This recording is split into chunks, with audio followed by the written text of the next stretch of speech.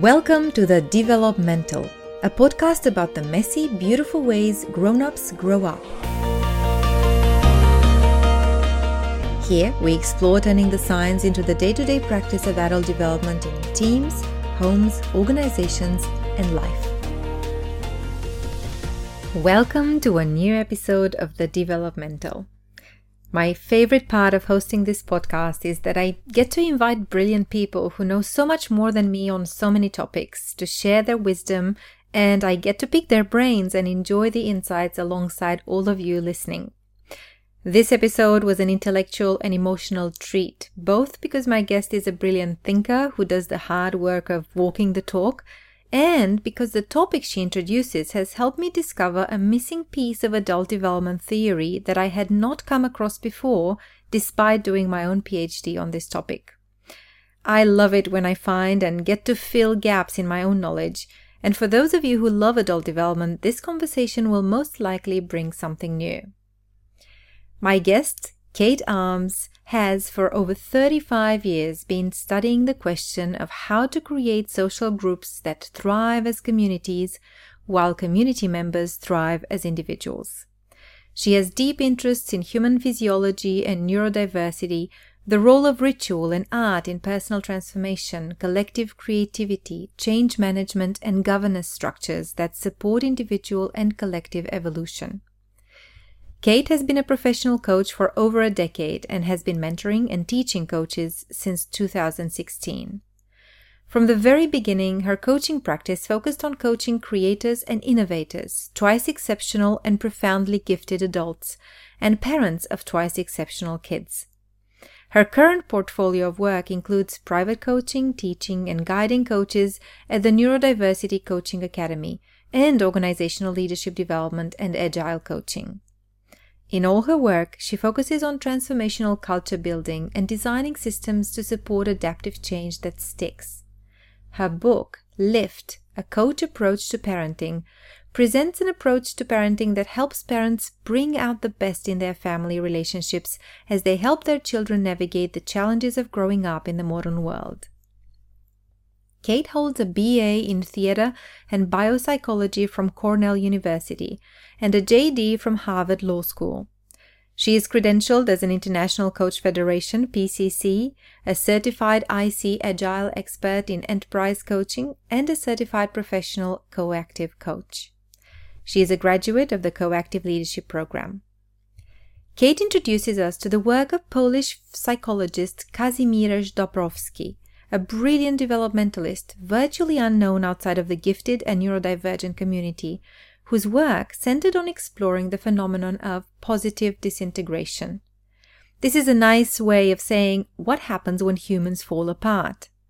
He explored how developmental growth unfolds through cycles of disintegration and reintegration. I talk with Kate about why such moments are vital to our long-term growth and at the same time incredibly difficult to navigate. We also explore why coaches could benefit from an understanding of this psychological process and all the painful emotions that arise as we break down and then break through. We explore how, as coaches, we might support our clients to navigate the messy spaces towards a wiser, more mature, more balanced self, and how we might help ourselves do the same. I'd like to add a content warning to this episode. We do refer to mental illness and suicide in this conversation, which may be emotionally confronting or triggering to some of our listeners. If you or someone you know is struggling, please reach out to a healthcare professional or call a local helpline. I'm hoping you'll enjoy this conversation about how navigating some of the hardest emotions can actually transform our lives in positive ways. So without further ado, here's Kate.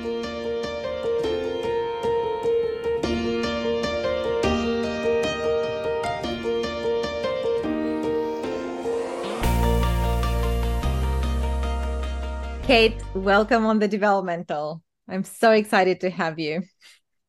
Thank you. I'm really excited to be here. It's been a little while coming this conversation, and we were talking before we started the recording that it feels I know you already through our common friend Tracy Winter, who was also on the podcast and who's inspired me so much and continues to do so, who keeps talking about you all the time. I'm so excited that I actually get to meet you and learn and pick your beautiful, complex brain. Well, it's that mutual admiration society before we get to know each other thing, because Tracy has been, oh my God, you want to talk to Elise? She's so cool. I do feel a bit of the pressure of the expectation she has of us in this conversation. So to put it out there, we'll do our very best. But not aiming to be cool, aiming to learn something cool. And which I think we will, because I think there's an intersection of fields that both of us have been playing in that haven't really been explored in that intersection. So I hope this conversation will yield some interesting insights. I hope so. And if it's not interesting insights, interesting things to dig into further to get to the insights for sure. And it'll be live because we haven't actually caught up before this to explore any of this stuff. So nope. It's very much stream of consciousness material. I'll start with a bit of context of where we're coming from in this conversation and what the intention is. Both yourself and Tracy, I know you're working together and you're doing such amazing work in the neurodivergence coaching space. Tracy was the person who challenged my thinking around, if you think of adult development, do you consider neurodivergence? And I actually think that in the classical vertical development space, we don't really talk about neurodivergence as much or at all, I would dare say. So that felt like really breaking ground around what are the peculiarities and the interesting intersections and the lines of development. And through that, Tracy introduced me to Dabrowski's work and the gifted work. And then she said, Kate is the person who taught me about this stuff, and she's the ultimate nerd on this stuff. And then when I went and started digging a little bit, I realized there's a whole bubble of developmental psychology and exploration that I had never heard about. That excited me beyond belief. It felt like I discovered a treasure that was probably in plain sight, but I had no idea existed. It's not in plain sight. I learned from Dr. Chris Wells, who now runs the Dabrowski Center in Colorado. And one of the things that she has been super, super committed to for as long as I've known her is just plain getting the word out. Wow. Because in the places, and you mentioned gifted education is where Dabrowski is best known. And it's not actually a great fit in a lot of ways. And she's been trying to broaden the expansiveness of where it is for as long as I've known her. I feel like I'm forwarding her work by talking to you. And I'm so keen to learn, and I've got so many questions for you. It might feel like this is the ultimate nerdy conversation. I think a typical listener who is maybe not interested necessarily in the going deep into the academic aspects of this type of work might go, what's this all about? What it is about for me is that I think the more we can understand human development from different angles and maybe different from the traditional ones that we've been talking about over and over again, the more we can all gain and learn and grow. And I also think the gifted angle is an interesting one, because if I think of a lot of my clients, I think I work with more neurodivergent clients than I have acknowledged previously, because it's not a topic that people necessarily explicitly bring into coaching. Or gifted clients, people who just think differently and maybe they felt a bit odd all their lives, a bit different in some way. I'm hoping this conversation will also illuminate some things for them too. I hope so. The thing that is fabulous about Dabrowski's work, it's so nuanced and so complex and so multi-layered that someone who is really wanting to nerd out on theory and get intellectual has plenty of material to work with. And in fact, the challenge is often to simplify it and to figure out what is practical. And so it's a very interesting space, and it's very, very attractive to a lot of gifted people because of the complexity and because of the nuance. But that also makes it hard to grasp initially for a lot of people. So I will do my best to simplify, and you will do your best to ask me questions to help me do Yeah, that. I will. And I think perhaps always the best place to start is I don't think we do the work we do by accident. There's a story there. There's a personal story of growth, of becoming. What drew you to this type of work around coaching neurodivergent folks and particularly coaching gifted folks, which if neurodivergence is starting to be talked about in the coaching world, I think giftedness is still very much not a conversation. And I'm really interested to explore both. How Yeah. did you come to do what you do? What's your story, Kate? So my story is full of lots of different bits and pieces. The simple piece of it is I can't remember a time that I wasn't somehow in the space of transformation, in the space of things don't seem to be thriving. I know that that's actually not true, but I had an existential crisis when I was 4 and my family moved from the UK to the US and I started kindergarten, and the culture shock was just disorienting in a way that nobody around me understood. It was just really, really strange. And I started passing as American. I changed my accent Wow. consciously. So do you remember that? Do you remember your I experience don't of remember it, but my father remembers very, very clearly. I was an early talker and very, very verbal.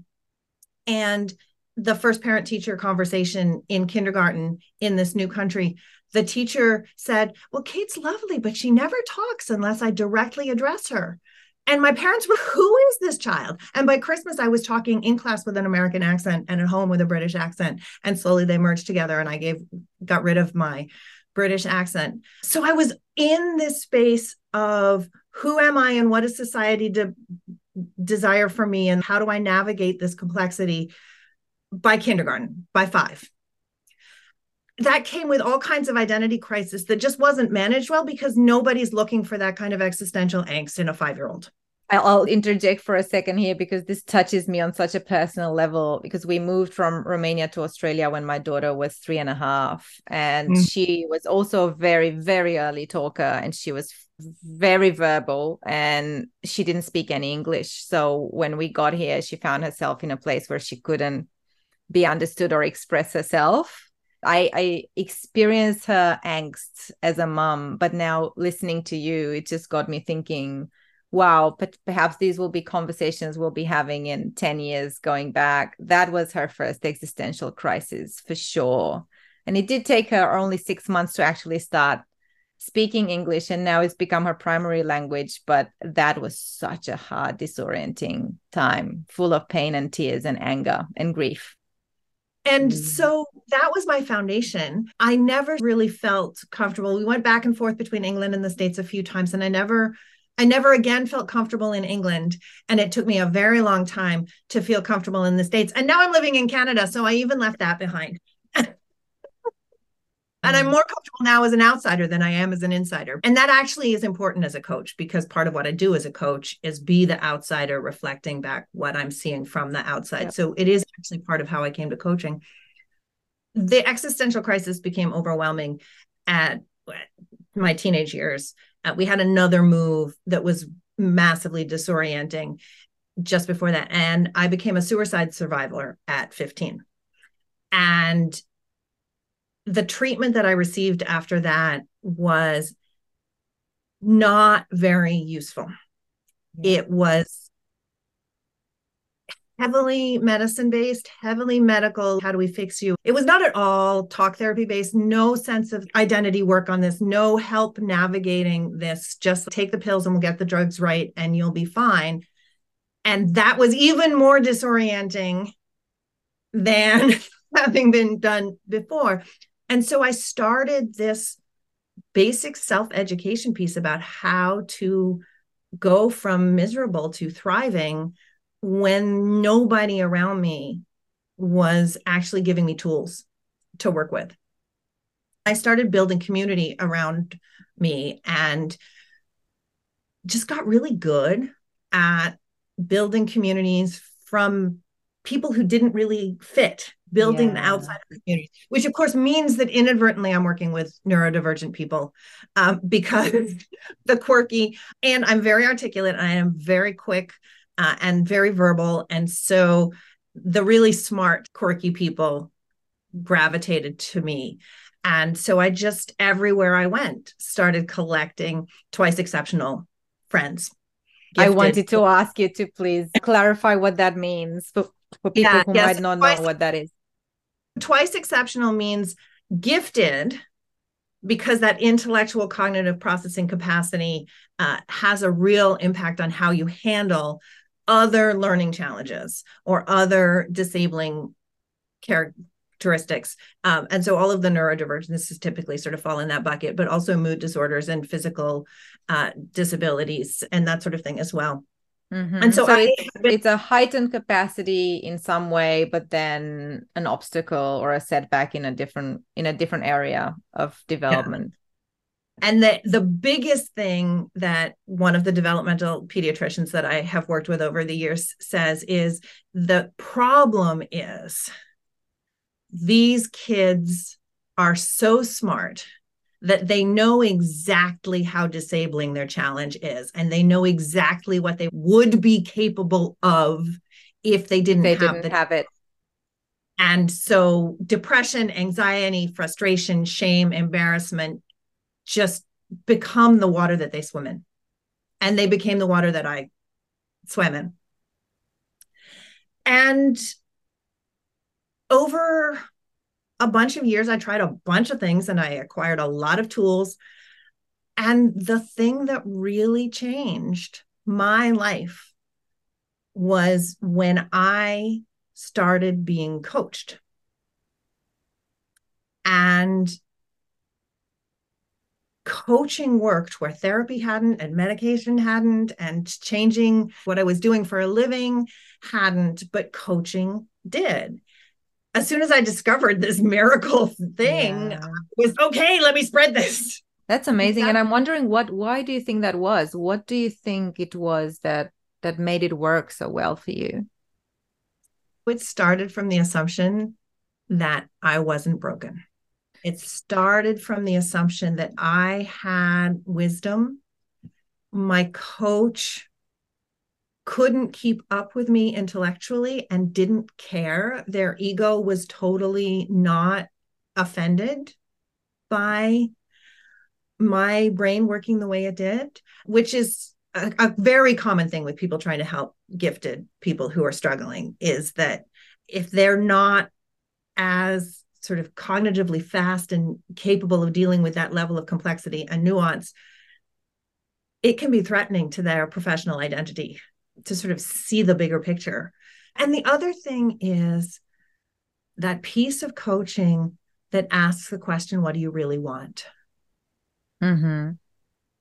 I'd never been given permission to want what I wanted at the depth that coach gave me permission for.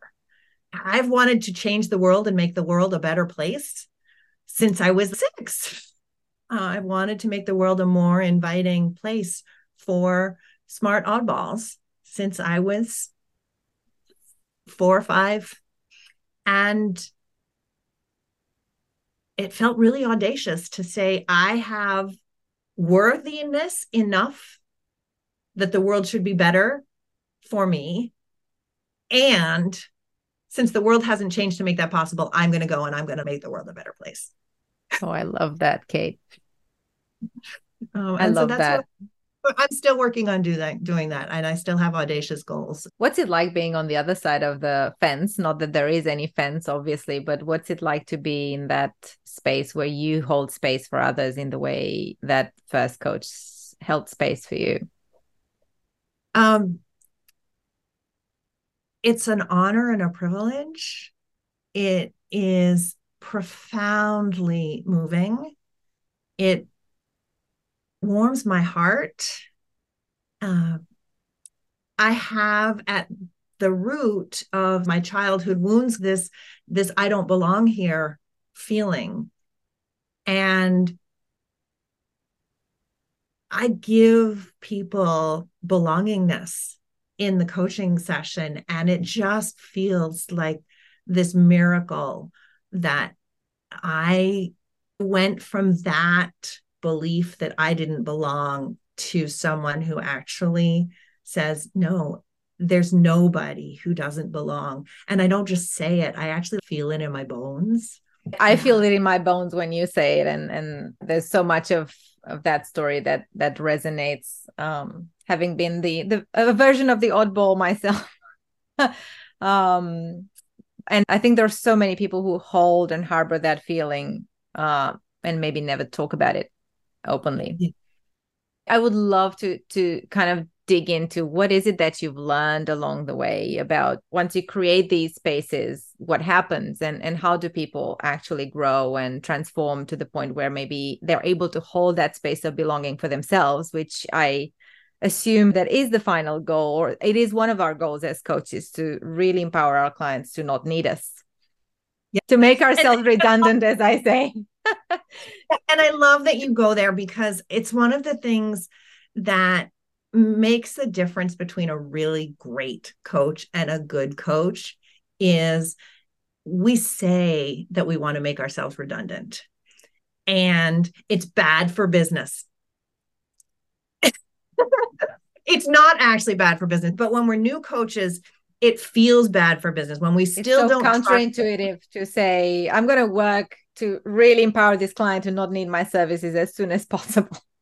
But the truth is that the sooner they don't need us anymore, the more likely they are to refer all their friends to us. Absolutely.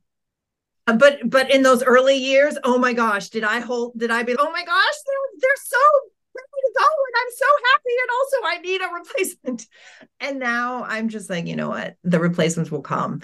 I think this is actually a really great time to sort of bring a couple of Dabrowski pieces. Bring it on. The theory is called the theory of positive disintegration. And the disintegrated piece is that piece I was talking about. I don't know who I am. I don't know where I belong. Am I British? Am I American? How do I fit? I don't belong. I don't know who I am. I don't know what my identity is. Then the medication sort of really disintegration, because it was actually changing my emotions without having any sense of agency around it. It was just, oh, I'm a bag of skin. This is what I am, a bag of skin. And you titrate differently, and I feel differently. And oh, look, I'm just sort of this little bag of chemistry.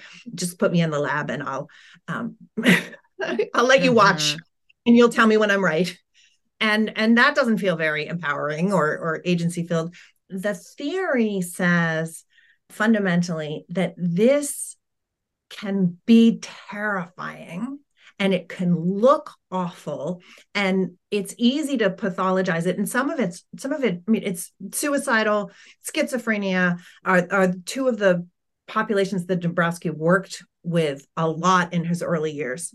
And his belief was that for people who are sensitive internally and externally, whose nervous systems are highly reactive to the world, when they come into counter with difficulties in the world, it's totally normal to get upset, and it's totally normal to struggle to find a way through. And that with the right help in the worst forms of disintegration, it's actually the seeds of a positive transformation. It's actually can be the seeds of a vertical development. And he uses a levels model, and he talks about sort of unilevel transformation, which is very similar to what we would talk about horizontal development. And then he talks about the third level, which has a multi-level disintegration, which is where there starts to be this sense of how things ought to be, this sort of sense of the kind of person I should be becoming, the kind of person that will work for this society.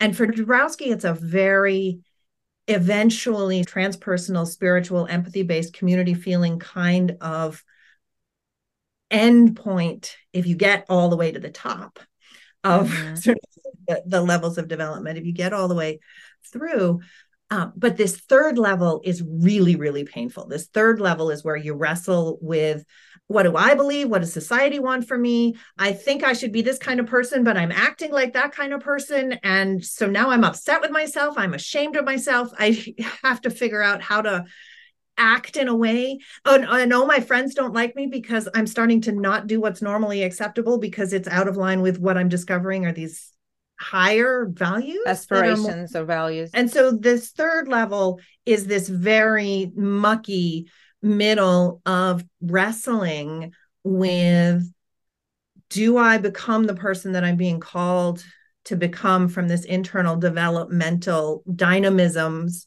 they get called. And the third factor is really what they call this drive to keep growing, to keep going.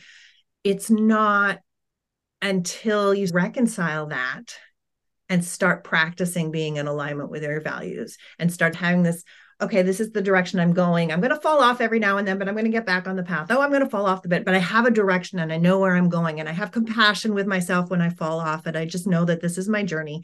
Then level 5 is this sort of fully integrated, I actually have become the kind of person that I was being drawn to be. And the descriptions of that level 5 fully integrated start to sound like saints. They are the sort of completely at peace with myself and also doing good for the world and pro-social, but also deep self-care and self-respect as part of it. So no dissociation at all, and ease with it, and having done all your shadow work and all that kind of stuff.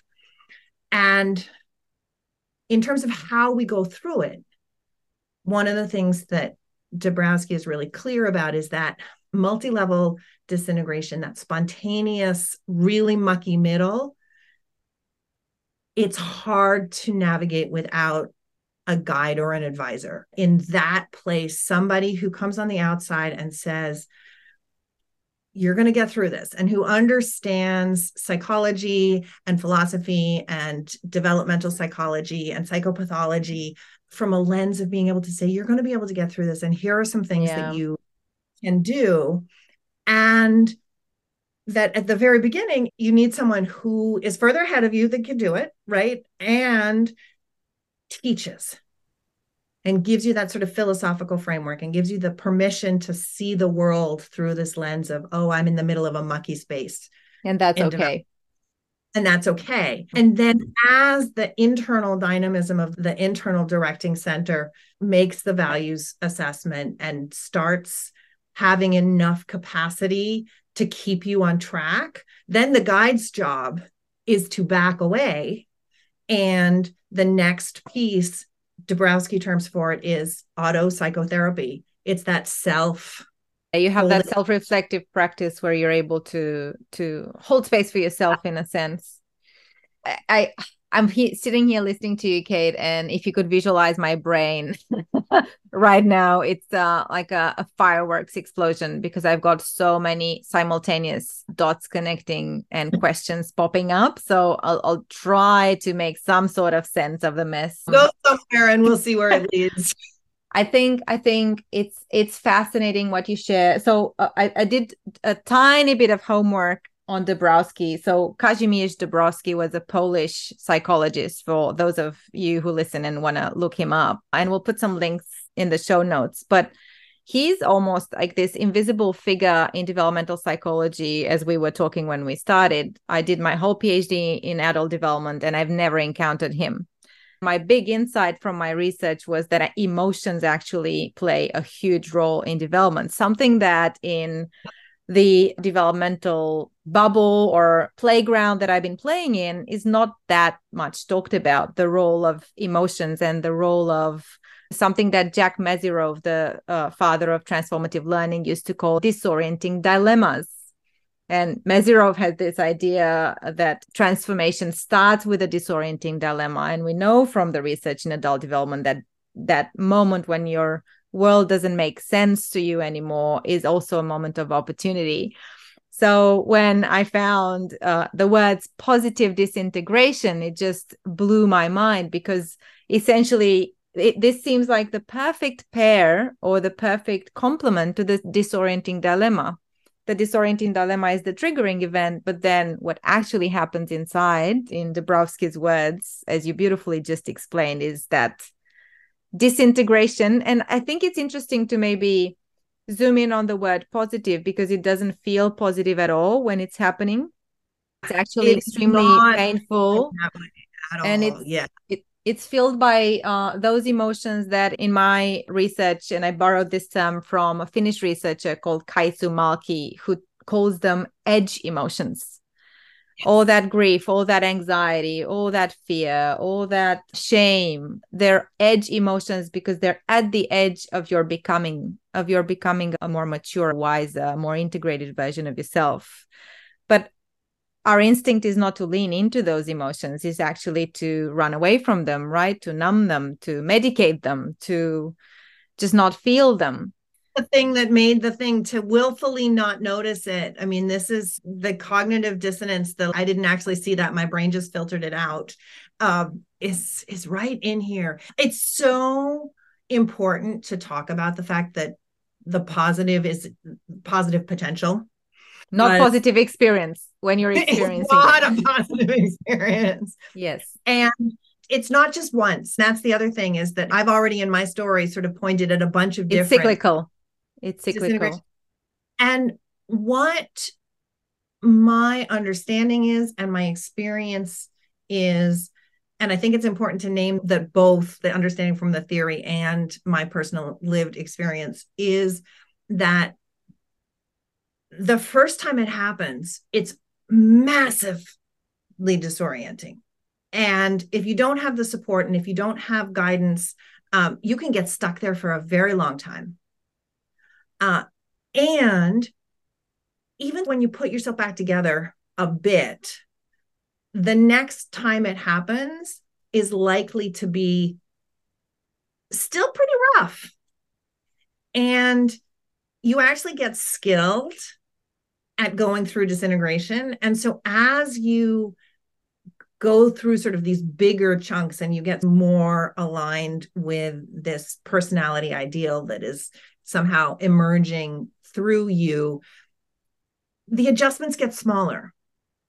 Is it also because you anticipate, in a sense, you know what that experience feels like, so you're not as scared of it as much maybe as you were before? You stop being so scared of it. You start recognizing that those edge emotions are a sign of the potential. So you actually start being excited a little bit about the fact that you're in this uncomfortable period.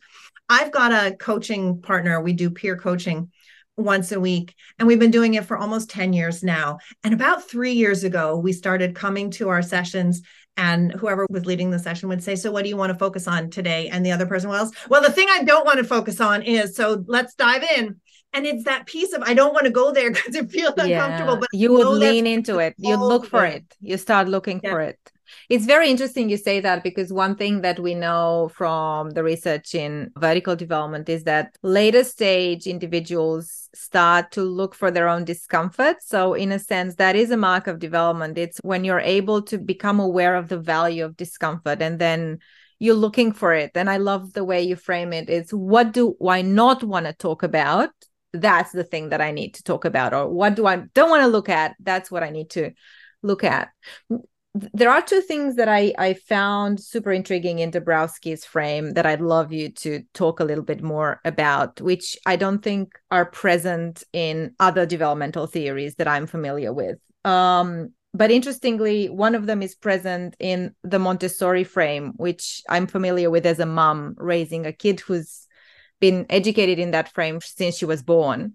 So developmental potential is one of these notions. And Maria Montessori had this word for developmental potential. She called it horme. So she had this belief that humans have this vital energy flowing through them that drives them forward towards more and more growth and development, just like an acorn has in it the vital energy that can turn it into an oak if it's planted in the right soil and it has the right conditions. So when I saw developmental potential, I immediately associated it with that notion, which for me as a parent was transformative, because it helped me follow my child rather than try to direct her, believing that she's got that energy in her. And I'm seeing now 8 years in, I still have a lot to go, but 8 years is enough time to validate a little bit of that. And the hormone is there, the developmental potential is there. So can you talk a little bit about what this developmental potential is? How do you see it? Because it's something intrinsic to the individual, right? It helps shape the developmental journey, but it's there to begin with.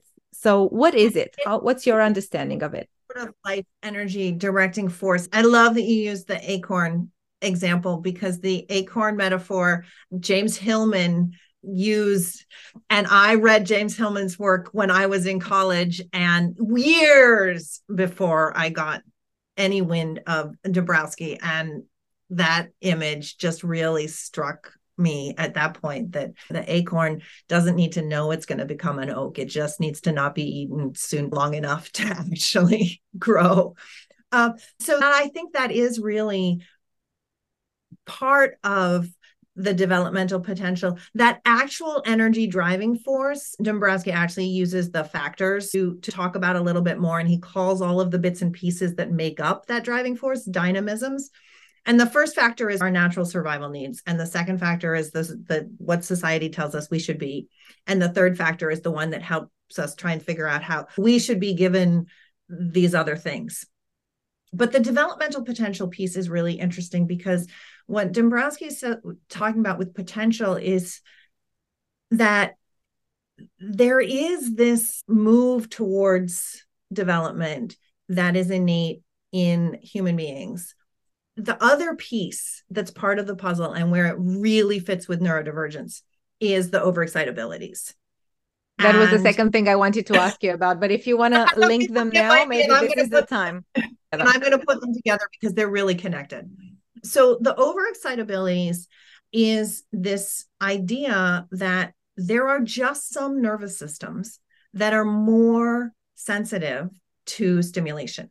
And that sensitivity can happen in a couple of different ways. It can be that just more data from the outside world gets into our bodies, or it can be that when the normal amount of data gets in, we just have a bigger internal reaction. And these can cause all kinds of... super empathic people can emotion can be an overexcitability, or sensory overexcitability, or that sort of model. HSP is definitely in the excitable realm. He's got 5 different categories. The psychomotor is very much that impulsiveness, that drive to follow our impulses, that is in attention deficit disorder, that it's the same energy. As soon as I've got the novelty stimulation, I'm gone. And so I can't stay with things that are uncomfortable because I've gone so far. That's one of the sensitivities. Imaginational, just the ability to come up with, whether it is fantasy stories or looking at the world and going, oh, if I build this machine and do this with it, I can make this impact happen. It's that ability to imagine things that aren't actually right in front of you. For some people, that is just enormous, and it takes up an enormous amount of their brain energy. Intellectual. So I would hazard a guess that you and I have intellectual overexcitabilities, and that we get an idea and we see it and we want to know everything about it. I'm a book hoarder. I just fly to books like moths fly to light, but then it's a struggle to finish everything that I start. Yeah. And the way that the overexcitabilities play into developmental potential is, Adler had this idea that if you start developing, it's going to take you half as long again as how old you are when you start. So that the older you start, the less far you're going to go. And the younger you start, the further you're going to go. These developments take time. And you and I know that there are some things that can be done to help them happen faster, but they take time. The developmental potential is, how early do you start? When is that first disintegration? And for a lot of people, traditionally, if you look back a few generations, it's that midlife crisis. It's that they don't even start till they're in their 50s. Because life takes a sort of a predictable path dictated by society, and you follow the path until you get to that point where you go, what am I doing with the rest of my life? And the more sensitive you are in a variety of these ways, the more likely you are to encounter one of these disorienting dilemmas early. And so the more likely you are to start on the path earlier. So your daughter and I started when we were single digits because we had these moves to places with foreign languages. I know English is English on both sides of the Atlantic, but the amount of miscommunication is plenty. And so the idea of developmental potential is that there's this drive, there's this directionality. And the more liable to get disrupted you are, the more likely it is that you're going to get there because you're going to get more opportunities. You're going to be disturbed by life maybe more readily than people who are maybe not as sensitive if you've got those sensitivities. And I think from a coaching perspective, Kate, there's something that I've integrated as almost a mantra in my own coaching, but then in my training and mentoring of other coaches, this idea that perhaps the most fertile ground to be in as a coach is to really, truly, deeply believe in the potential of the people that you're supporting. So I really extend this unconditional positive regard to all of my clients because I can't know what their developmental potential is. I'm curious, what's your perspective as a coach? Does that impact your mindset? Does it shape in any way the way you approach your role? Because they might or might not have had those positive disintegrations to the point where we come together in a coaching process. So how do we be the developmental catalysts that really help our clients harness that developmental potential? What have you learned as a coach? So I've learned that it depends on whether they're currently disintegrated or not. So the moment, the timing of the coaching? Client comes to me and they're currently in this lost space. Everything's a mess. I don't know what to do. There's often a sense of hopelessness. There's this massive confusion. I tried therapy, but it didn't seem to help because it's not actually that they're broken. It's actually just that they're going through a developmental process. And some therapists are better than others at helping through that process. And it doesn't fit into the North American insurance model of paying for therapy for sure. And so they're like, I'm lost. They need reassurance that what they're going through is normal, that they need help identifying what the values are that they're growing into. They need help practicing living in alignment with those values. They need self-compassion when they fall off the path. They need to be told over and over again that when you're rewiring your brain, you actually have to go through the process of doing the repetitions so that the brain rewires itself and that it will become a habit. And that's what they need in those coaching sessions. So there's a lot of affirmation, there's a lot of permission, there's a lot of seeing their beauty, there's a lot of just knowing their potential is there, that holding the faith that they can do this when they don't have it for themselves, the way I think of it. And so for the people who come to me disintegrated, that's the kind of container that they need. People who come to me stuck, they just want to change this particular thing and think they want horizontal coaching. They think that they just want a new skill. The people who come to me are really smart. Clients find their coaches, and the people who come to me hear me speak very articulately. And so I tend to get really smart. And if it was easy to do the horizontal growth, these people are so good at learning. They would have done horizontal growth. They don't need help with horizontal growth. So when they come to me, I actually know that my job is to help them have the courage to let themselves disintegrate, because I know that the way to get from where they are to where they're going to be is going to be vertical development. I know that they have to feel safe enough with me to trust that I wouldn't pull them to pieces if it wasn't in service of helping them put themselves together better.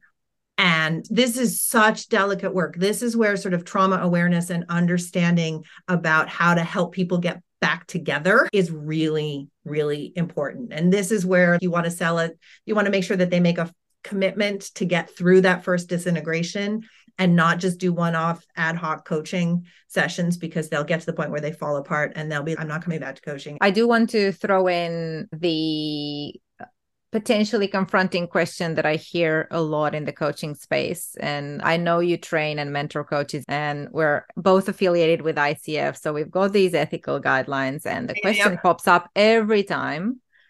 Where do you draw the line between coaching and therapy? When do you refer clients? How do you partner with therapists? How do you know as a coach that the kind of disintegration your client is going through is in the realm of coaching? How do you keep it in the realm of coaching? What does that look like from your perspective? So the first thing is that when I am pushing people and I know it's challenging them, I'm never attached to them accepting the challenge. Because if I'm attached to them accepting the challenge and I'm attached to them actually barking on vertical development, I'm harming them. I'm poking at them to harm them in a way. Because I'm making it about my agenda and I'm not making it about their agenda. So actually the questions that I'm going to ask are, what are you willing to say no to make this change? What are you not willing to say no to make this change? Because that is curiosity about how badly do they want this change? Because if they want this change, and then I can show them, if you want this, you're going to have to stretch in this direction. And then they get to choose. And they might actually decide, oh, you know what? I've decided I don't want that anymore. So that's one of the things that I do. So I very early on in my coaching career connected with a bunch of therapists. Chris Wells is a social worker, licensed therapist, and I talk to her from time to time. There are a couple of other people that I've met through the community that supports the gifted, and I check in with them when I think that I am out of my depth. They have always told me that if I'm standing in the coaching principles and I'm not trying to fix them, and I don't see myself as an expert, and they are making progress towards their goals, that I'm okay. Mm-hmm. And if I start realizing that we're not making progress, then that's probably time to refer. If they're looking to me for expertise about anything other than being a coach and the coaching process and how the coaching process enables them to learn themselves, and it's just, if they start looking for me to give them answers about themselves, then I say you probably need a therapist. And if I'm noticing my own body being dysregulated over and over by a client, if I'm noticing that I stop being able to hold a really deep coaching presence, then I know that I'm out of my depth, and then it's time. This brings to mind a concrete example where I've navigated that disintegration space with a client, where I was engaged by the company and she was a senior executive and she was going through a rough patch in her career. So she needed the support to figure out her next step. But then when we came together, I found out that she was also going through a divorce at the same time. So her personal life was in a tough, dark space. And this client started therapy at about the same time that she started coaching. We figured out together there's a lot in the past that you actually need to unpack as part of this unraveling. And I'm not going to be able to help you there. But there's a lot looking into the future that we can actually explore together. So it became this dance between myself and her therapist, whom I've never actually met, but I felt we were really teaming up because she was going to therapy and understanding links to disintegrations from the past and trauma and healing. There was a lot of healing she was doing, healing work in that therapy process. But then there was a lot of forward thinking. And what does this mean right now in my life and my career? And how do I put these pieces together right here in the present? So I wonder if this temporal focus also plays a role in the way you look at this. Because for me, it was so helpful. It felt like you're unraveling right here and right now. So there's sense making to be made right here, right now. But as part of the unraveling, a lot of missing threads or pieces from the past pop up, where a great therapist can be so much help to tie those threads together in coherent ways. And those two processes actually complement each other really beautifully. The thing that I say to my clients quite frequently when something comes up that connects to their past and they see the connection, if they want to go into the past, what I say over and over again is, I don't care how you got here. I care that you are here and you need to move forward. How can I help you see what's happening now and wrestle with it in a way that you can move forward. And sometimes they say it's important to them to understand the connection to the past. And if they do that and they understand the connection and they can see how it's getting in their way, and they've already got enough distance that they have that self-awareness, then I see that self-awareness as part of their present self-understanding. Resource for the present. Mm-hmm. And so then we can have the conversation about, how is this different? How are you more skillful than you were then? What can you do differently this time? What didn't work for you then? What did work for you then that you want to keep? And we can have that resourcing question about, how do you move forward from here? Sometimes they don't have that self-awareness and they get sucked into it. And that's when I'll be, okay, this is a thing that is out of my depth. And sometimes they will dissociate a bit. And if they dissociate and I can't get them quickly back into their bodies, to the present moment, then that has to go to the therapist. Yeah. If I can get them quickly back into their bodies, then I'm okay. Now we're back in the present and we can start that separation piece. Mm-hmm. Again, so I'm very, very carefully looking all the time. I'm aware of how regulated they are, how present they are in their bodies. Because this stuff touches those deep psychological defense mechanisms. Yeah. I think all of these distinctions are so valuable and useful to make. And I know it's an ongoing conversation, and I think it's a conversation that carries a lot of heat. So hopefully this is an invitation for reflection. What I'd love to, maybe zooming out of this conversation, Kate, so my experience of coming across developmental theory was like an opening up of a whole new understanding, both of the potential of human beings and how much we can actually grow, but also this discovery in my own PhD journey of emotions as catalysts for development transformed my understanding of the value of the struggle.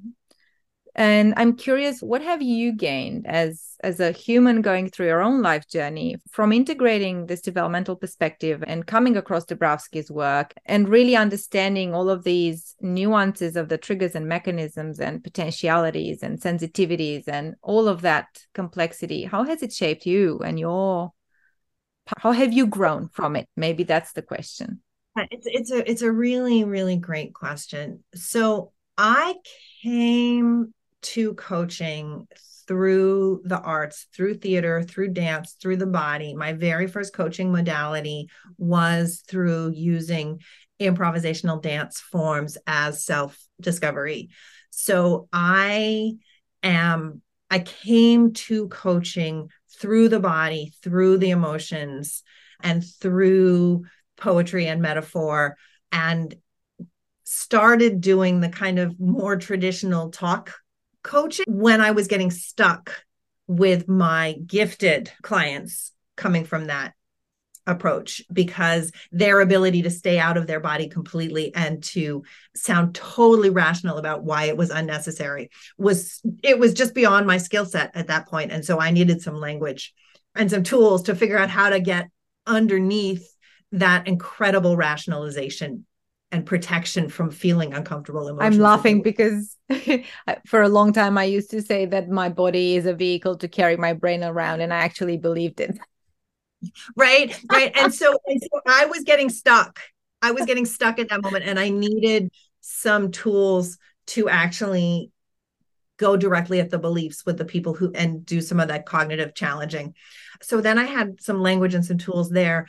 And then I discovered Dabrowski's work. The actual learning of Dabrowski's work gave me language to articulate things that I'd already intuited and that I'd already discovered from lived experience, but didn't know how to talk about. And now I can talk about it. And being able to talk about it, particularly with this beautiful, complex, multi-layered theory, that because Dabrowski worked with such suffering people in the psychopathology kind of world that's so suffering, taking it to an adult who's basically got their stuff together and is sort of reasonably normally levels of neurotic, it's like a walk in the park. Mm-hmm. I mean, it's still uncomfortable, but it comparatively compared to sort of what this theory was developed in. And it's so complex and so nuanced and with so many pieces that my intellectually gifted defended clients, they can't get around it. It captures everything. It hits all of their objections. It gives me a tool to say it's safe. This is rational. And then to make the case that there's a purpose for doing the hard work of feeling these feelings. If you come to me as a client and you have been in your head and not touching your body for 50 years and you're really good at your job and you've just been promoted to the one that is stretching you, but you were really good until you got this promotion and you don't know why you're lost now, like the level of complexity in your job, why is this one throwing me off? And I know there's something in your body that is something that you don't want to unravel because it's protecting you from something. It's protecting you from feeling something really uncomfortable. I have to make a pretty good argument that it's going to be worth opening that door. You need the business case for feeling. I need the business case for opening the door and letting and asking them to look at stuff that has not felt useful. Yeah. I wish people could see you now because the evil genius, nerdy genius twinkle in your eye as you talk about how cool it is to really over nerd out the very nerdy clients is just beautiful to watch. It's all in service of helping them become the people that they really want to be and that they're scared of becoming. And because it's really uncomfortable. And when we open the door to our emotions, we're terrified that we're going to get flooded by all of the emotions that we have ever not felt. Yep. And it's actually possible that we can do that. And we actually do need a safe container and we need someone to help us hold it, contain it so that we can just open up a piece.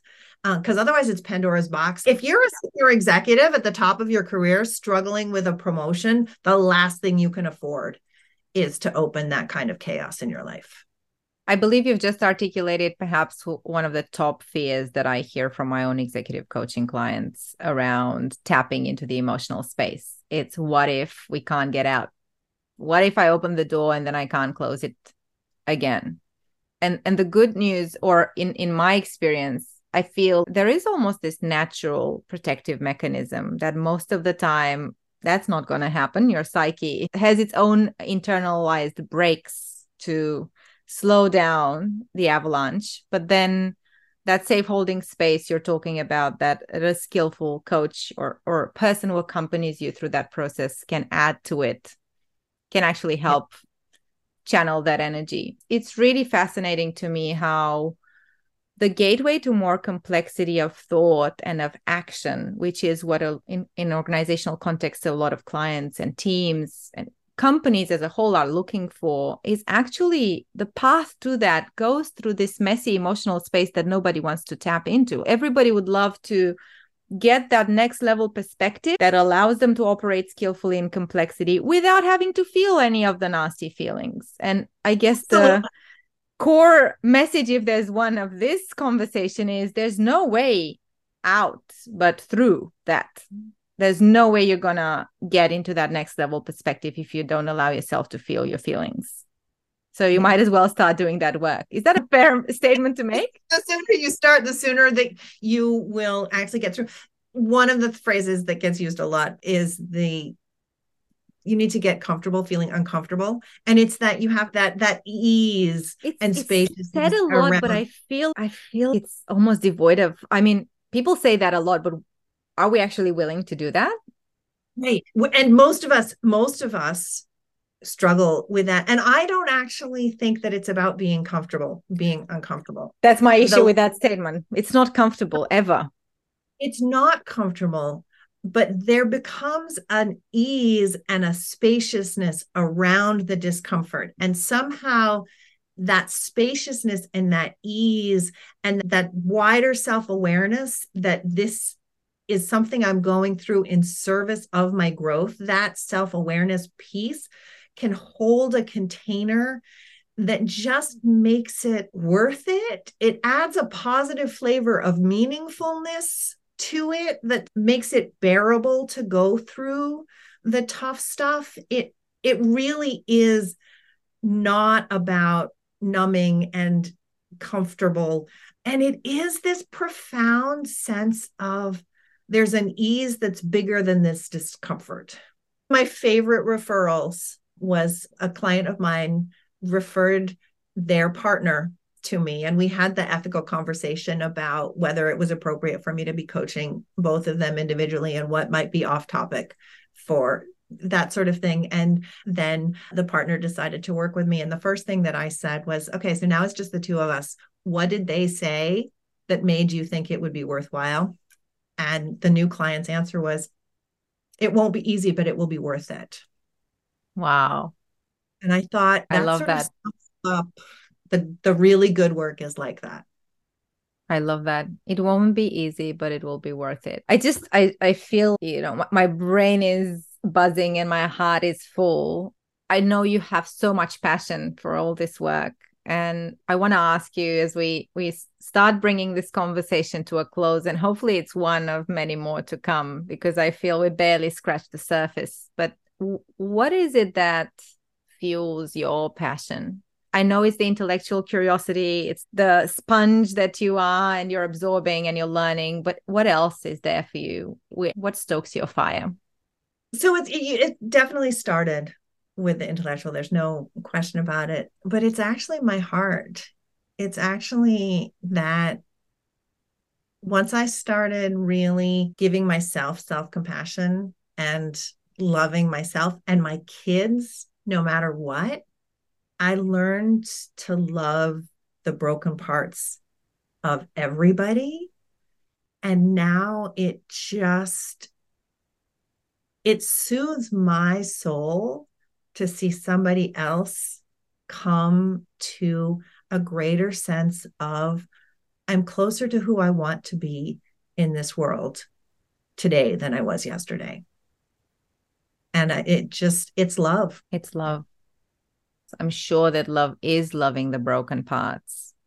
And there's something truly powerful about looking at our broken moments and thinking of them as moments of growth, because it perhaps allows us to love the broken moments, to love the wandering around in the no man's land and not knowing where we're going to get to, but knowing that is part of the journey. There's something to love about that, however painful that wandering might be. It's what makes us unique. It's the different ways that we're broken, but it's also what we all have in common, that we go through these things where we don't feel we've got our stuff together, where we're making it up as we go along. How many of us as children thought that the adults around us were either complete idiots or totally all-knowing or flip-flopped in the assessment between them? And here we are as adults, and we're like, sometimes we go one step at a time, and some days we think we've got it together, and some days we wonder why anybody trusts us. And that's who we are. What haven't I asked you, Kate, that you'd love to share? In particular, I'd love to ask you, because I always try with every one of these conversations to leave or invite people into a reflection, but also into some sort of experiment, into some sort of, what are you going to do with this? For the listeners, self-reflection question, one of the ones that seems so pertinent to the conversation that we've been having is there an uncomfortable feeling that you could just give a little more permission to hang out in your life, just to see what might happen if you gave it some space? Because we really have been talking about the magic that happens when we let ourselves actually not move away from those, when we lean in. I love that. I don't love what it makes me think of, because I've got a few that I've been avoiding. So now I feel an ethical obligation to answer the question for myself after this conversation. And I think the other piece, and maybe this is the question that might have been worth asking as well, is What is it that makes this possible without it being overwhelming? Because it can be overwhelming. Like, we have to keep that container, and we don't want to be stuck always feeling these uncomfortable emotions. And so part of it is self-compassion about, oh, I don't want to go there today. And that's okay. That's totally fine. You don't want to go there today? Don't go there today. Maybe it will feel worth it tomorrow. Maybe it will never feel worth it. You get to choose. Thank you, Kate. It's been an intellectual and heart emotional connection delight, all wrapped up together. I'm so grateful for your thoughts, for your wisdom, for opening the door to Dabrowski's work. I'd love more people to learn about this incredible guy and what he's brought into the world. And I hope we continue to nerd out together. I know we will. Me too. And thank you so much for this conversation, for you and me, and also for helping spread this, because I think that there is a piece of this that can flesh out and really empower some deeper work for some of the places that you're already playing in, and that you're already doing such wonderful work. So looking forward to more. Me too. And there'll be plenty of resources and connection to Kate, so you know where to find her and her beautiful work in the show notes. Thank you so much. Thank you.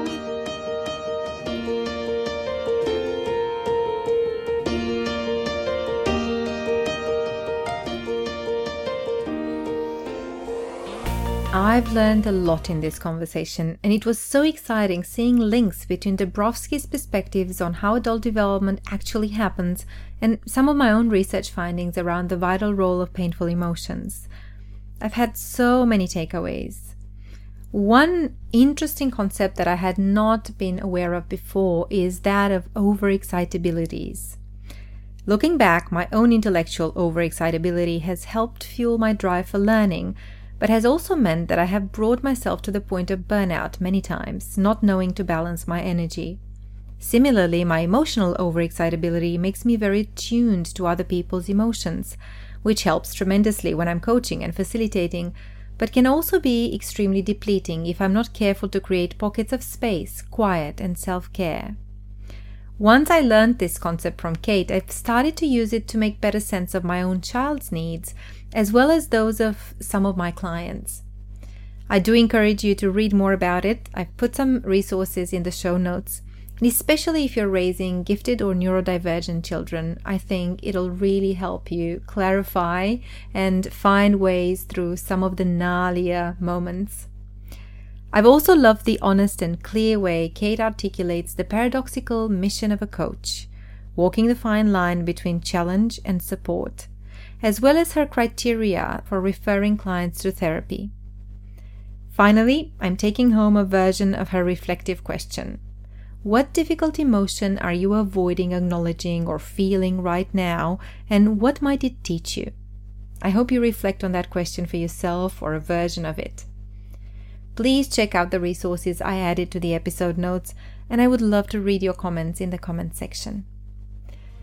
Until next time, I hope you stay conscious, curious, and wise.